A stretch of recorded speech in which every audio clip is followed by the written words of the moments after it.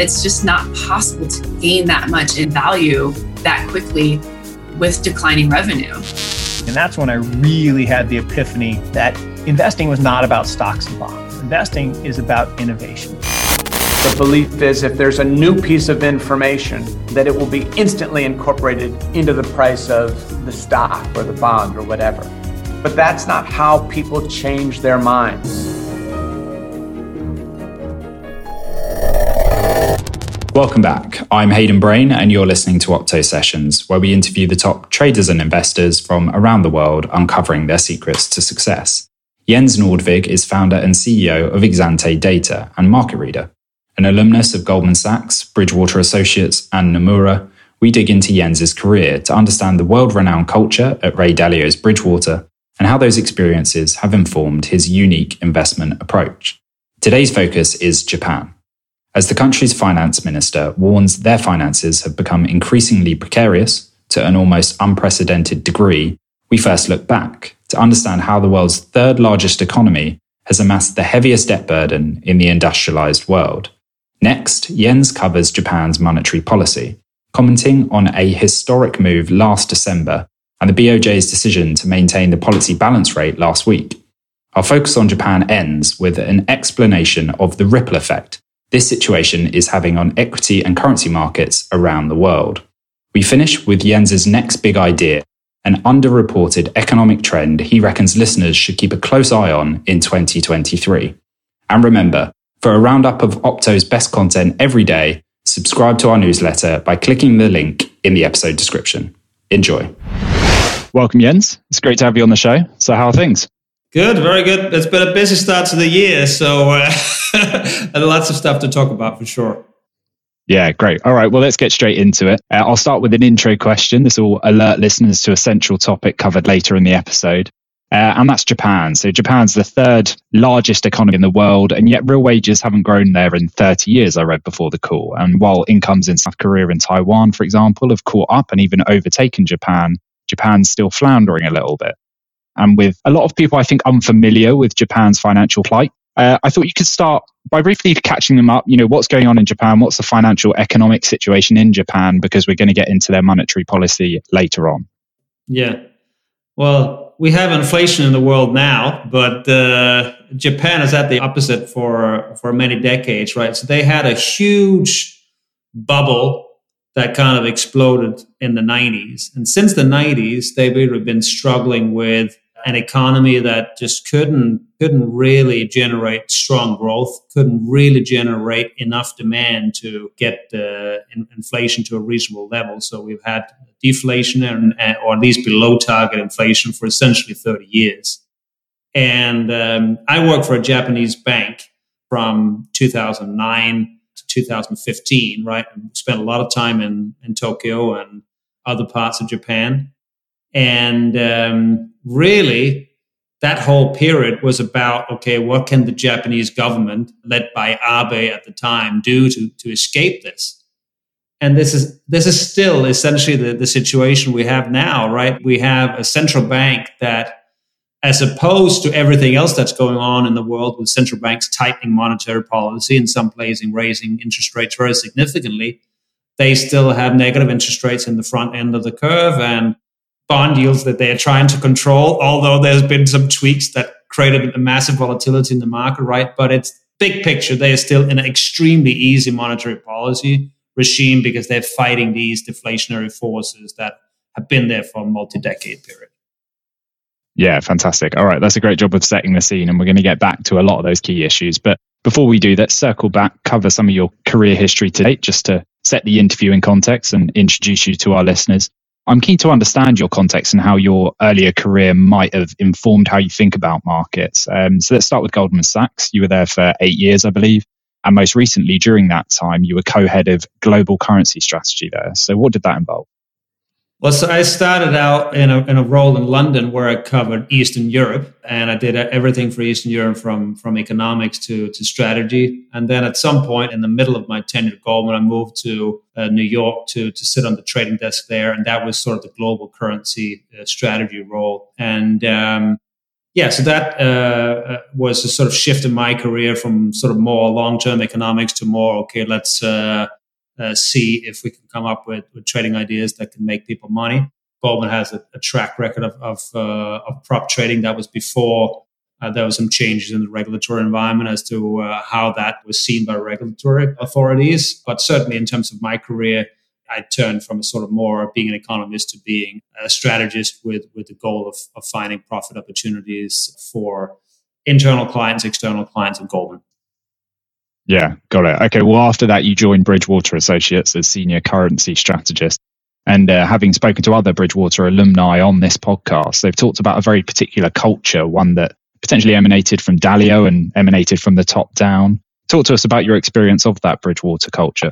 Well, so it's no secret that they have a very unique culture. They are very open about that. Ray Dalio has written books about that, right? So I think there's many aspects of it, but one of the aspects is this thing that he calls radical transparency, right? So if you have a discussion about something, you should not be holding back, right? So you have some, let's just call it very lively way of discussing things in ways that would not be permitted in other organizations. It is encouraged to give feedbacks to people and all the time in ways that people are not used to from most other organizations, and in many cultures would be deemed inappropriate, offensive, right? So it's a very different way of working. So it's a little bit like you kind of assume perhaps a slightly different identity when you're in the office as opposed to what you are outside. And I think there are big cultural elements to that, but whether that fits with you, whether it's something you can match with your personality, it's certainly not for everybody. But that is something you can read about in Ray Dalio's book. You can go into detail with exactly what that culture entails. But it's certainly unusual, and it's something they are deliberately doing in a way that's totally different from what other organizations are doing. Yeah, it's fascinating insight. Well, I believe you spent 10 months or so there, and you move on to that Japanese bank that you referenced earlier, Nomura. I believe you moved there in October 2009. Talk to us about what influenced that move to Nomura. Yeah, so Nomura was very interesting at the time. There were a lot of banks that were rebuilding after the global financial crisis, and Nomura had essentially bought half of Lehman Brothers. They bought Lehman Brothers, what was left of it, in Europe and in Asia. So they had an investment bank, a global investment bank that was very asymmetric. It was sort of totally tilted towards Europe and Asia. And then I was hired with a number of other senior hires to sort of essentially build the US investment bank from scratch, right? So I was a specialist in currency research at the time, although my research management role at Nomura evolved into something broader than currencies. But there was not much currency research when I joined, right? And we had a team that, we had the institutional investor top ranking for a number of years after that. So we got from nothing to something pretty powerful in a short period of time. So it was a fun place to essentially be able to be entrepreneurial within a big organization. Typically, if you join a very big bank, there's some set structures, but Nomura was a thing that was moving fast and evolving quickly, and allowed different people to be entrepreneurs within the bank. So that was what was attractive for me at the time. Yeah, fantastic. Well, let's dig into that then. I think until 2016, you were the global head of FX strategy and head of fixed income research Americas at Nomura. I read you were responsible for developing the company's research franchise. You've alluded to it there. But what do you think specifically differentiated Nomura's research and analysis from other investment banks at that time? So I've always had a very data-driven approach to research. And I think when I joined Nomura and built those research groups out, the focus very much to have a sort of hardcore data-driven approach and dig very deep into key themes. At the time, the Euro crisis was unfolding. Mm-hmm. So that was an area where we did a lot of research on the different backstop facilities that the ECB came up with. Going into detail with those was very important. There was even this debate that was raging about, okay, is the Eurozone going to break into pieces? Is Greece going to fall off and so forth? And I actually ended up writing a book that it's called The Fall of the Euro that essentially summarized a lot of the work that I did, partly in a more setting. So it was a very interesting time. And it was a very nice situation from a strategy perspective where you really needed to mix disciplines, right? Political analysis, understanding how markets work, and financial plumbing. It was the whole spectrum there. So very, very interesting analytical challenge. And I think a part of why we were successful at Nomura with doing that research was that we just sort of took a fresh approach to it. We didn't have any legacy frameworks that we needed to adhere to, so we just started from scratch. And we had incredible client interest in the work we did on the Euro crisis, and also on the Abenomics theme that we discussed a little bit earlier. Clearly, as a Japanese institution, that was something that clients always came to ask about. Yeah, of course. Well, that approach contributed to that 5-year run as Institutional Investor's number one ranked FX strategist from 2011 to 2015. So while we've discussed your general approach to research and analysis, and we'll dig into some of that later on, but this 5-year run speaks to an incredible consistency of results, it would seem. And amidst all of markets' nuances and volatility, how did you look to ensure that level of consistency? I think it has a lot to do with being pragmatic. Like, if you are just going to do, a 20-year view on the US economy or the Chinese economy or something like that, you can stick to the same view, right? But if you have a role where the goal is to help clients navigate risks, make money, right, you need to be pragmatic, and you need to be honest about, okay, there's something new that I haven't embedded in my framework and that needs to get embedded, and you can change your view. So I certainly don't get everything right, but I think I do have a reputation of being very objective about assessing up new information and not being, dogmatic about certain views. Like, so I flipped my view. Last year is another example, right? So I was very bullish the dollar in the first half, and I've been bearish the dollar in recent months, right? So I'm willing to change my view. And I think if you want to have consistent performance and get respect of people who take significant risk in the market, that pragmatism is a very important piece. Yeah, for sure. Okay, well, we've gone through your career history today, so we might as well take it up to present day. Let's talk about Exante Data. In 2016, I believe you decided to found the company. First, tell us why, and was there a eureka moment, perhaps?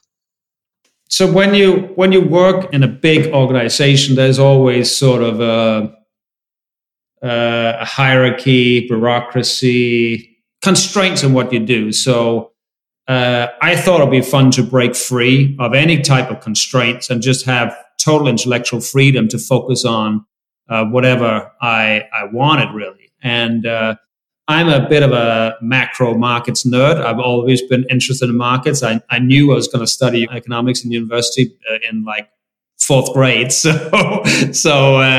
this, in a way, this was just taking the final step, right? I've been through the education at Goldman and Bridgewater and Nomura, and then just setting up my own framework where I could focus on whatever I thought was the most interesting, most relevant, and then also have the freedom to hire the people and set up the whole infrastructure in a way I thought was optimal rather than having to ask people for permission.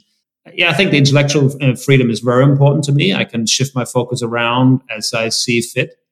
And that's something that is also allowing us to sort of focus on the aspect of the analysis that might be too small. For if you're the head of research at a big bank, there's only really so many topics, maybe this many, that are relevant for like all the clients, right? But sometimes there's actually a market making opportunity that is outside top 5. That is a really good market making opportunity. And if you're the head of research at a big bank, that's not really your job to do that thing if it's appear to be a bit nichey, right? But if at Exante we decide that there's a massive opportunity in Mexico, that can be our focus for a while and just make sure that the clients we have that allow to trade Mexico or are capable of doing that, they really get aggressive. So that's a little bit different in terms of like how you decide the topics that you focus on. Yeah, got it. Okay, well, Exante data, I mean, let's dig into the name. Why that name, and does it reveal anything about your overall approach? Well, so everybody knows what ex post mean, right? That means after the fact, and ex ante is the opposite of ex post. That means before the fact, right? So if we're going to make some money in the market, it has to be we have some idea before the market moves. So it just comes from that.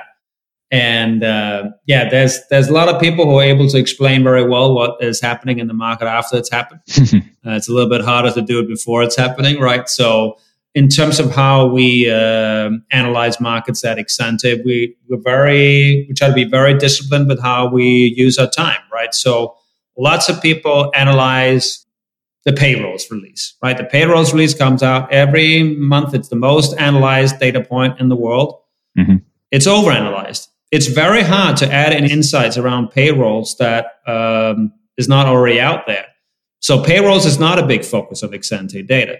Like we might have, alternative data and leading indicators of the payrolls release that we focus on before it's coming out, Exante. And then our job is kind of done. Like when the number comes out, like our clients will know how to risk manage and so forth. It's a release that the computers know how to analyze very well. High frequency trading happens immediately after, right? So we have to pick our spots. Okay, where can we actually add some value? And we have to pick the spots where we don't think we can add any value, and we're going to spend as little time as possible in those spots. Yeah, okay. Well, let's continue this conversation about your sort of research philosophy then. I read on your website, I think you reference a combination of in-depth data analysis and human conceptual thinking. It was the latter half of that equation that interested me most. How does that contribute to your process? I think it's very important, right? Because there's going to be situations where there's something going on in the market where you can say, "Oh, it would be nice if I can, statistically backtest this." But what do you do if it's never happened before? So in January 2020.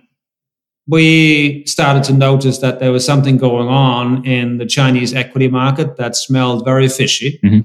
And when we were digging into that, it was clearly because there was a COVID outbreak going on in certain parts of China, right? It was not in the news at all. And then we decided this can be very big.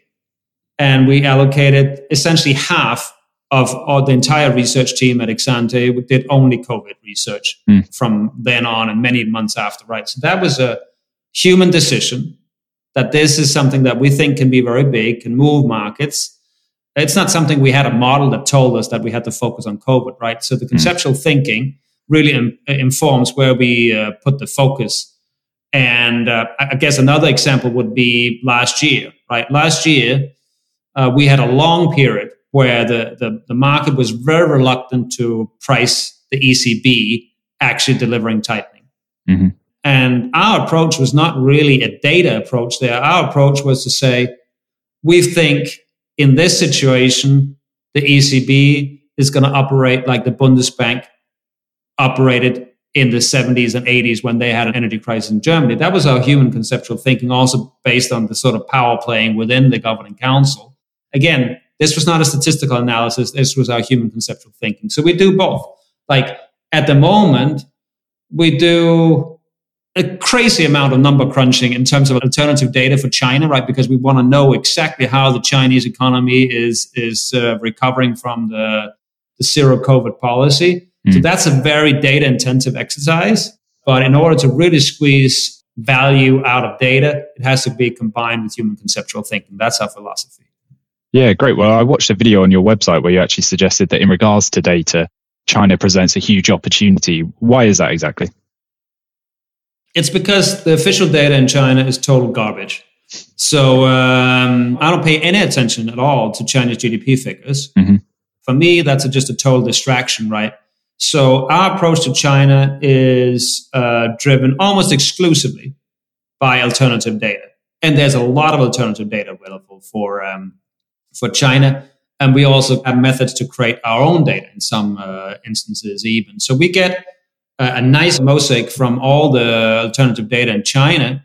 And number one, we believe it's much more accurate than the official data. Number two, it's much more timely. And number three, we like to look at stuff that other people are not looking at. So from that perspective, we think there's a lot of room to add value around China. And obviously, especially in the last couple of months, where there's been a huge shift in policy, it's been a key driver of many, many different things, right? From commodity markets to global equity markets. So it's not just important for trading China, it's really important for trading everything, even the turn in the dollar. The broad dollar turn that happened in early November, right, was very closely linked to better news out of China, right? So there's lots of things you cannot really trade well unless you understand China well. Yeah, got it. Okay, well, now we've got a better understanding of your approach then. I'm keen to understand who uses your services, and perhaps if you're servicing different investor types, you can explain how you adapt your offering and your approach to suit different risk profiles and investment objectives as well. Yeah, so we've experimented a lot with having, data only, more kind of bespoke human services. We've found that it's really the combination of those different things that is the most powerful thing, right? So we can have a client where maybe the chief investment officer mostly relies on an email that comes from me every Sunday. Right. But the strategist that works for that chief investment officer will go to the Exante Data website and torture the data that's provided there and use the models that's there. So it's sort of a spectrum that we have found works the best. And we used to sell essentially a data subscription alone. And then you run into the risk that the client that has bought the data don't have the time to actually crunch it, right? And then they'll not squeeze the value themselves out of the data. So we found that to be a less productive way of doing business than you say, okay, we're going to offer like a full service data from human interpretation. And that's the model we have found works clearly the best. We hope you're enjoying the episode. For interviews like this every Thursday, subscribe wherever you get your podcasts. And while you're there, make sure you give us a star rating and leave guest suggestions, along with any other feedback in the review section. Now, back to the show. Okay, well, let's turn our minds then to another company that you founded and that you are CEO of, and that's Market Reader. So again, I read on your website that you closed a new seed funding round earlier this month. So congrats on that. Thanks for noticing. That's all right. Did my research. If you had to narrow it down to one thing, we've got a lot of retail investors listening in. What will differentiate this tool from the many others that are available to retail investors? Well, so for the ones that have the video, so here's the cup of the new company that has that logo and it's going to say Market Reader there. So that's the new company. I have been dealing with institutional investors my whole career, right? I did it at Goldman, Bridgewater Context, Nomura Securities, and Exante is also, we essentially cater to like the top institutional money managers in the world, right? So what we want to do different with Market Reader is that we want to have a tool that can help everybody. And how do we do that?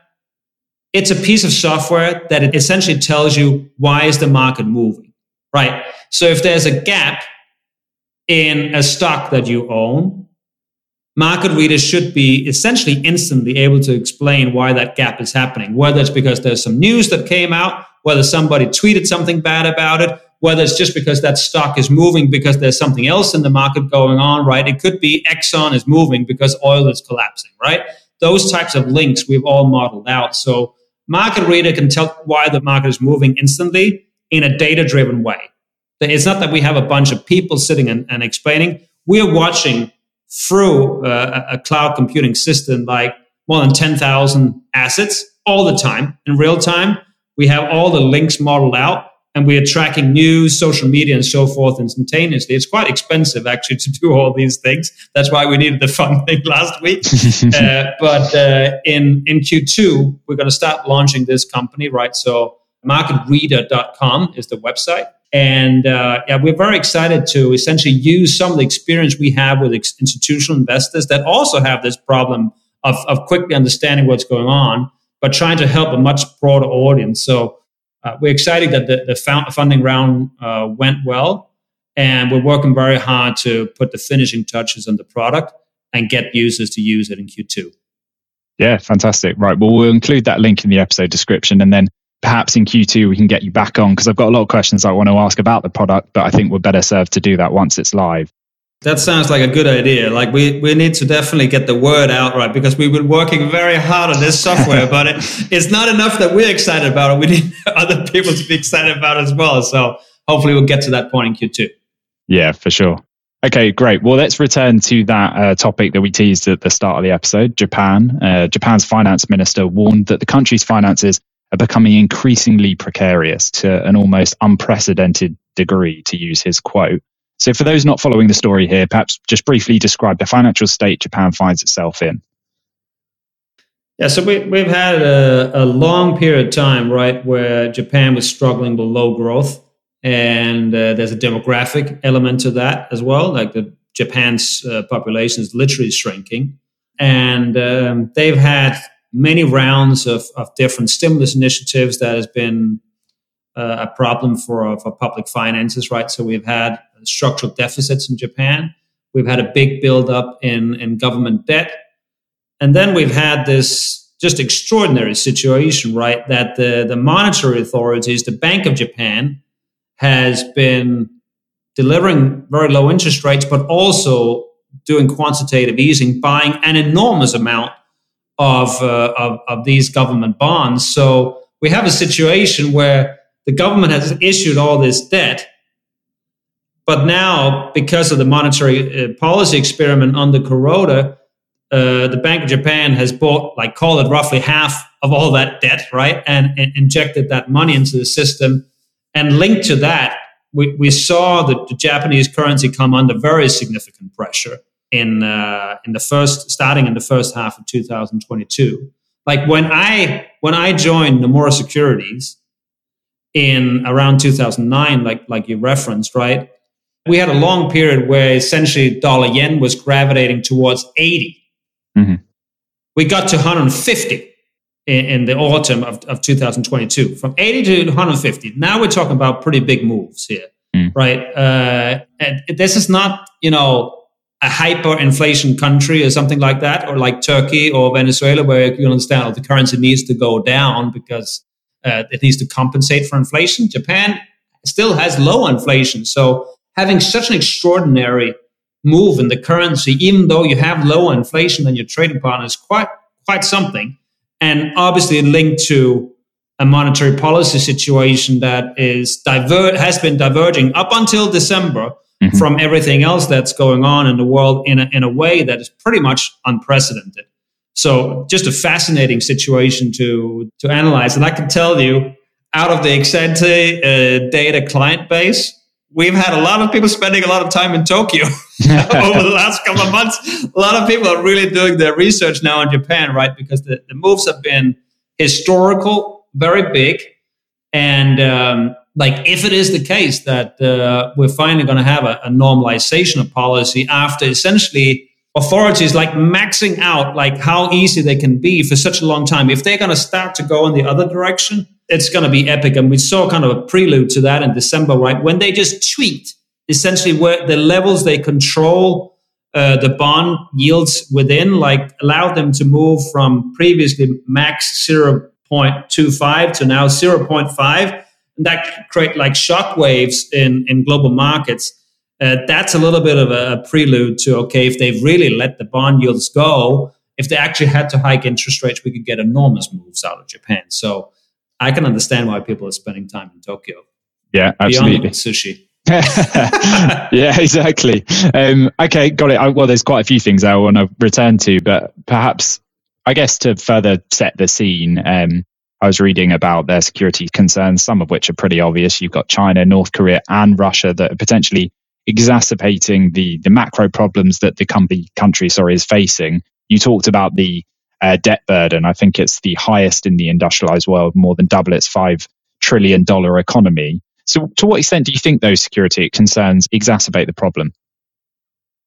Well, so I think this is this is a topic that goes beyond Japan. Yeah. This is something that I think for investors that are thinking about asset allocation and trading in 2023 is one of the most important issues, right? Because you're going to have different countries with different debt levels, different leverage, and different sensitivity to moving interest rates around.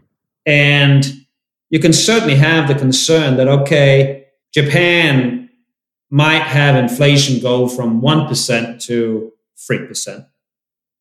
And maybe they will normalize their interest rates from, they're slightly negative, like they're minus 0.1 now. Maybe they will go from minus 0.1 to, say, plus 1. Yeah. But that will be a small move relative to inflation. If inflation has moved from 1 to 3, then moving interest rates by 1 percentage point, or slightly more than that, is not really a lot. So if you go and calculate, debt dynamics, like if you look up the equation that you had in university, like it has to do with the growth rate of the economy and the interest rates and how these two are in relation to each other, right? So the real problem for debt dynamics come when the interest rate moves more than the normal growth in the economy, right? So the question you can have is, if inflation starts to move, are they really willing to move that normal interest rate sufficiently to generate any increase in real interest rates? And that's a concern you can have with Japan.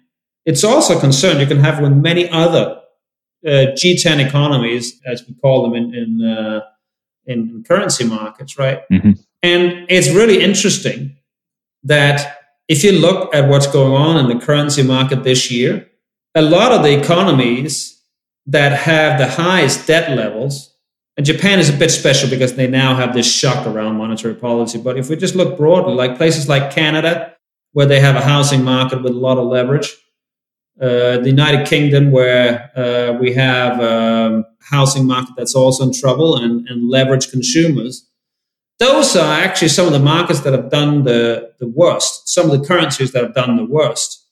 Whereas in the past, when we had debt cycles, it was often like, people are worried about emerging markets. There's some emerging markets that have almost no debt. Like the economy operates almost the same, whether interest rates are 5%, or 7%, 9% doesn't really make much of a difference. The only difference that matters is to the currency and how foreigners think about trading that currency. Mexico is a bit like that. I'm exaggerating, but like private sector, like consumer debt to GDP is like something around 20% of GDP, is like nothing compared to G10 economies. So when we think about how the world is responding to a situation where we go from zero interest rates to something that is far from zero now, call it 4, 5, 6% in many G10 economies, those transmissions are going to be totally different. And that's going to differentiate how the currencies are performing.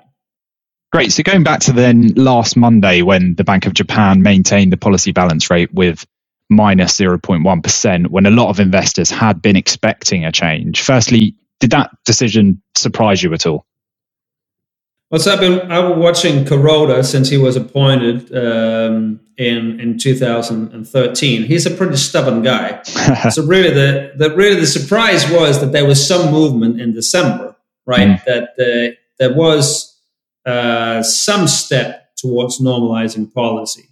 I think it's much more logical to say, okay, there's a new governor of the Bank of Japan coming in April. Yeah. That new governor will have to set the tone for a multi-year period, whether that includes, normalizing what's going on in the bond market, allowing bond yields to move, whether it involves, moving actual central bank interest rates. So that's a situation where we're looking at. So I don't think it was a massive surprise that the Kuroda didn't want to embark on some dramatic monetary policy shift right before he's on his way out. The big question now in Japan is the inflation we've had, like how sticky is it? Is it just, commodities moving around, that type of thing? Is it just a temporary reopening of the economy? And we're going to have a very interesting situation because now we have China reopening, which is going to have some spillover effects, certainly to Japanese tourism and so forth.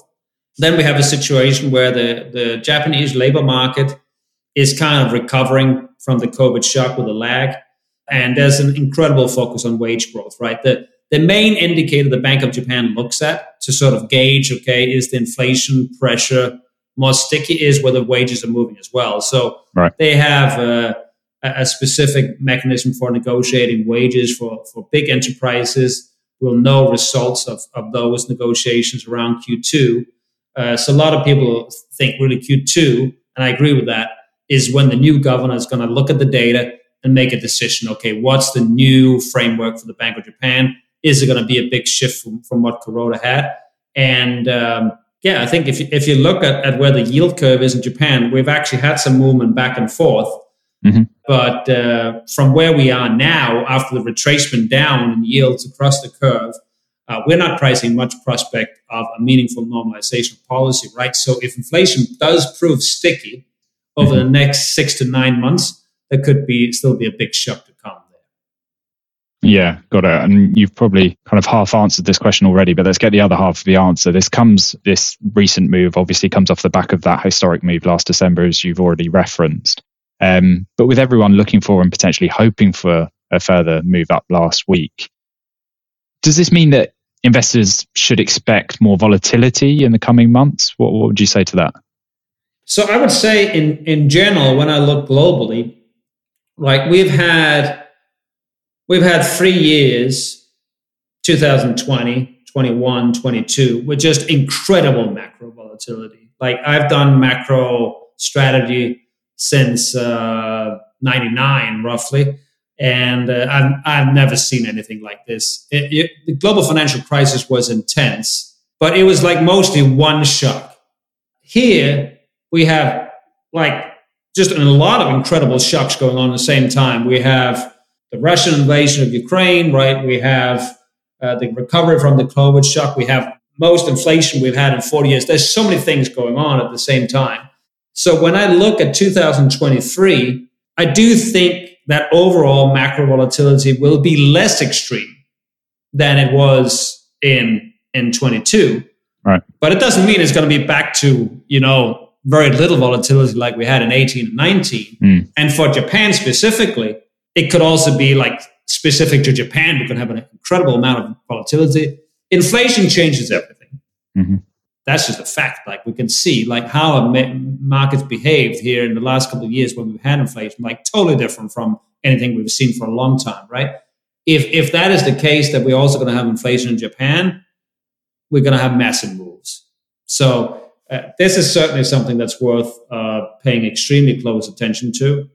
And as we saw in December, it can impact global bond markets if the Japanese yield curve move, right? So even if you say, okay, I don't have any investments in Japan, I don't need to pay attention.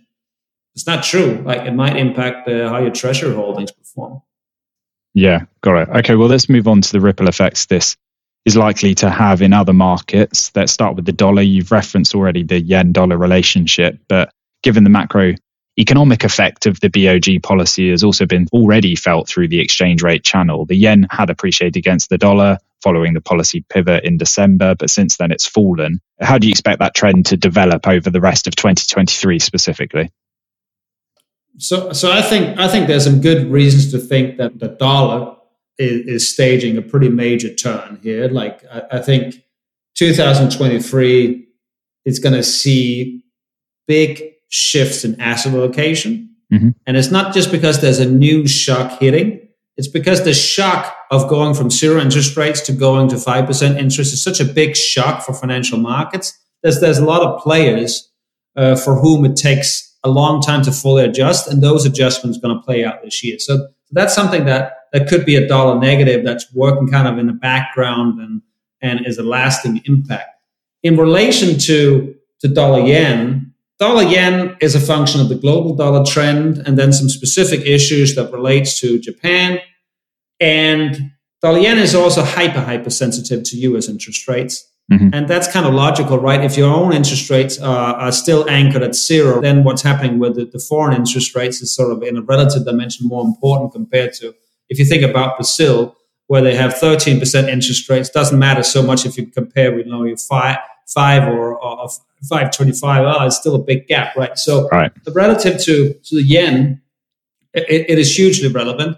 So exactly how the yen trades in the next couple of months until the new governor comes in, I think you can argue is still going to be closely linked to what the Fed does, right? So if the Fed is dovish, dollar yen can go down.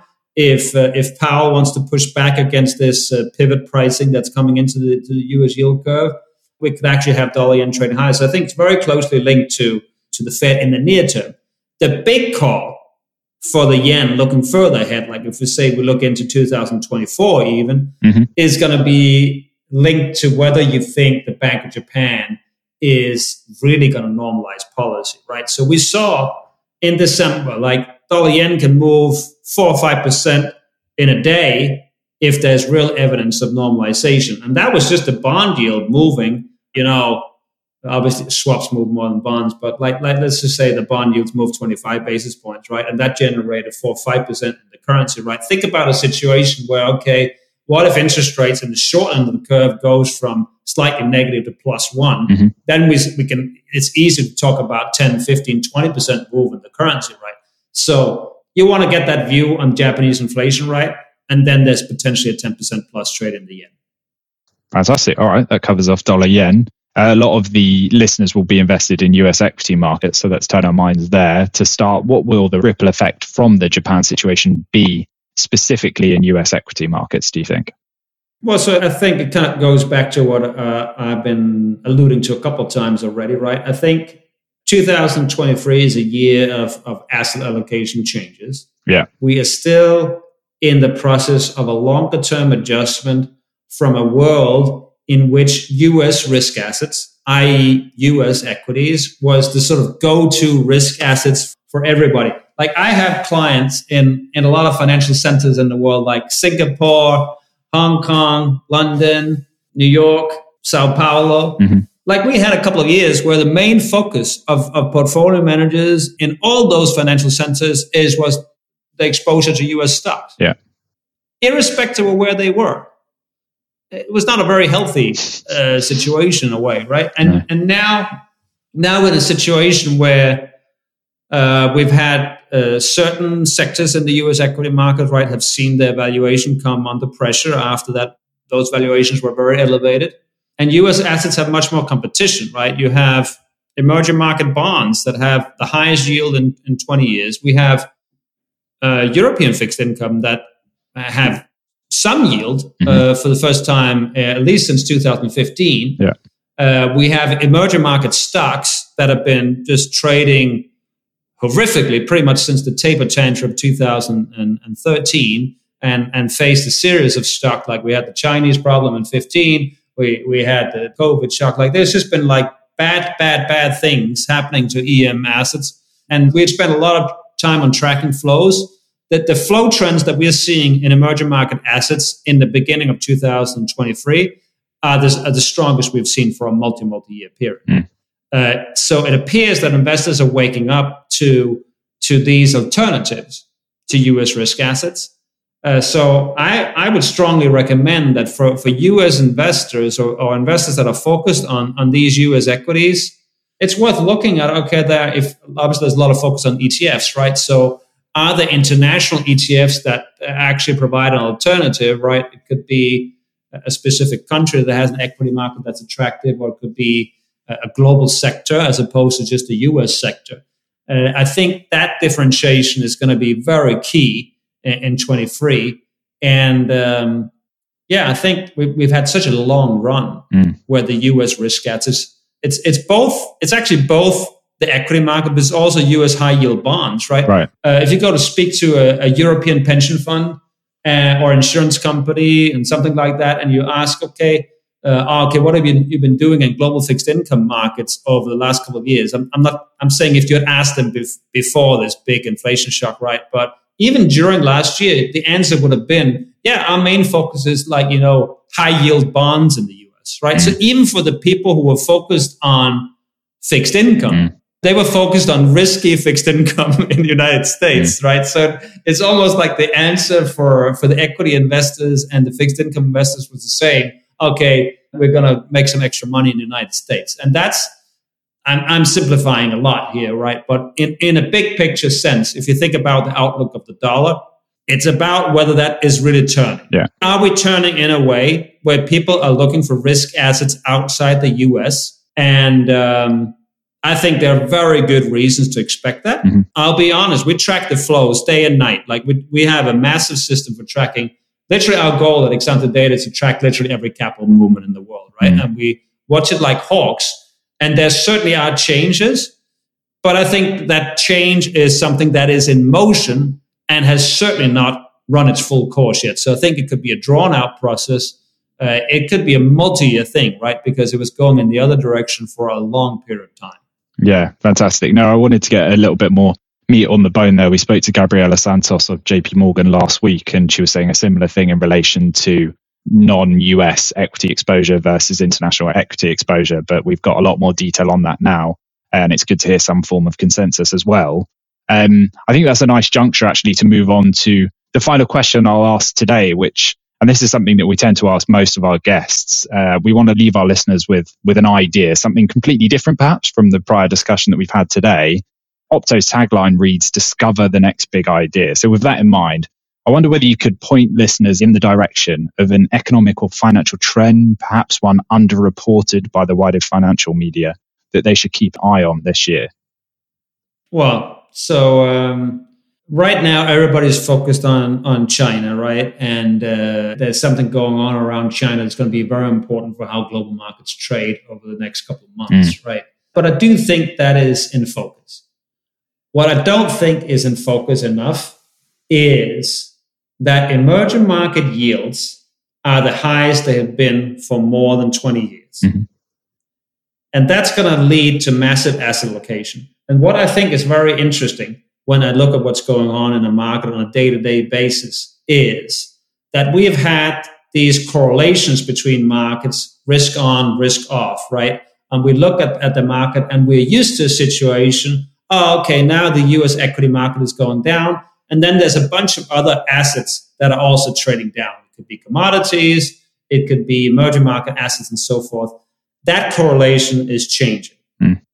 We're starting to see more and more examples of the US equity market trading down and the other assets are not following. If that is like a pattern that becomes more durable, it's a massive, massive thing. Then you can seek safety in high yielding assets outside the US. So I don't have proof in the correlations, but we have many more examples than normal that this is happening. If that really is a correlation that's starting to change, it's a huge thing. So I think that's something that should be on the radar, and it could be massively bullish for EM assets. Yeah, absolutely. Well, one to watch for our listeners for the rest of the year. And that's, I think, a fascinating insight to end on. That just leaves me to say thank you very much for joining us on the podcast, Jens. It's been a real pleasure. Thank you so much for inviting, and we'll do it again when Market Reader is ready to launch, so we can talk in more detail about that software. Yeah, absolutely. Look forward to it. Thank you. Thanks for listening, everyone. Just a quick note before we sign off. If you're looking for an easily digestible daily update on the markets, this might be of interest. Opto Updates is our short newsletter sent every day during the trading week, giving you a bulleted list of the top 7 stories from the global stock markets. We've done the hard work for you, highlighting relevant opportunities and trends. And in addition, we'll also keep you notified of any new products, stock reports, or webinars from the Opto world. If you're interested, sign up using the link in the show notes. And thanks also to Co-Fruition for consulting on and producing the show. Until next time.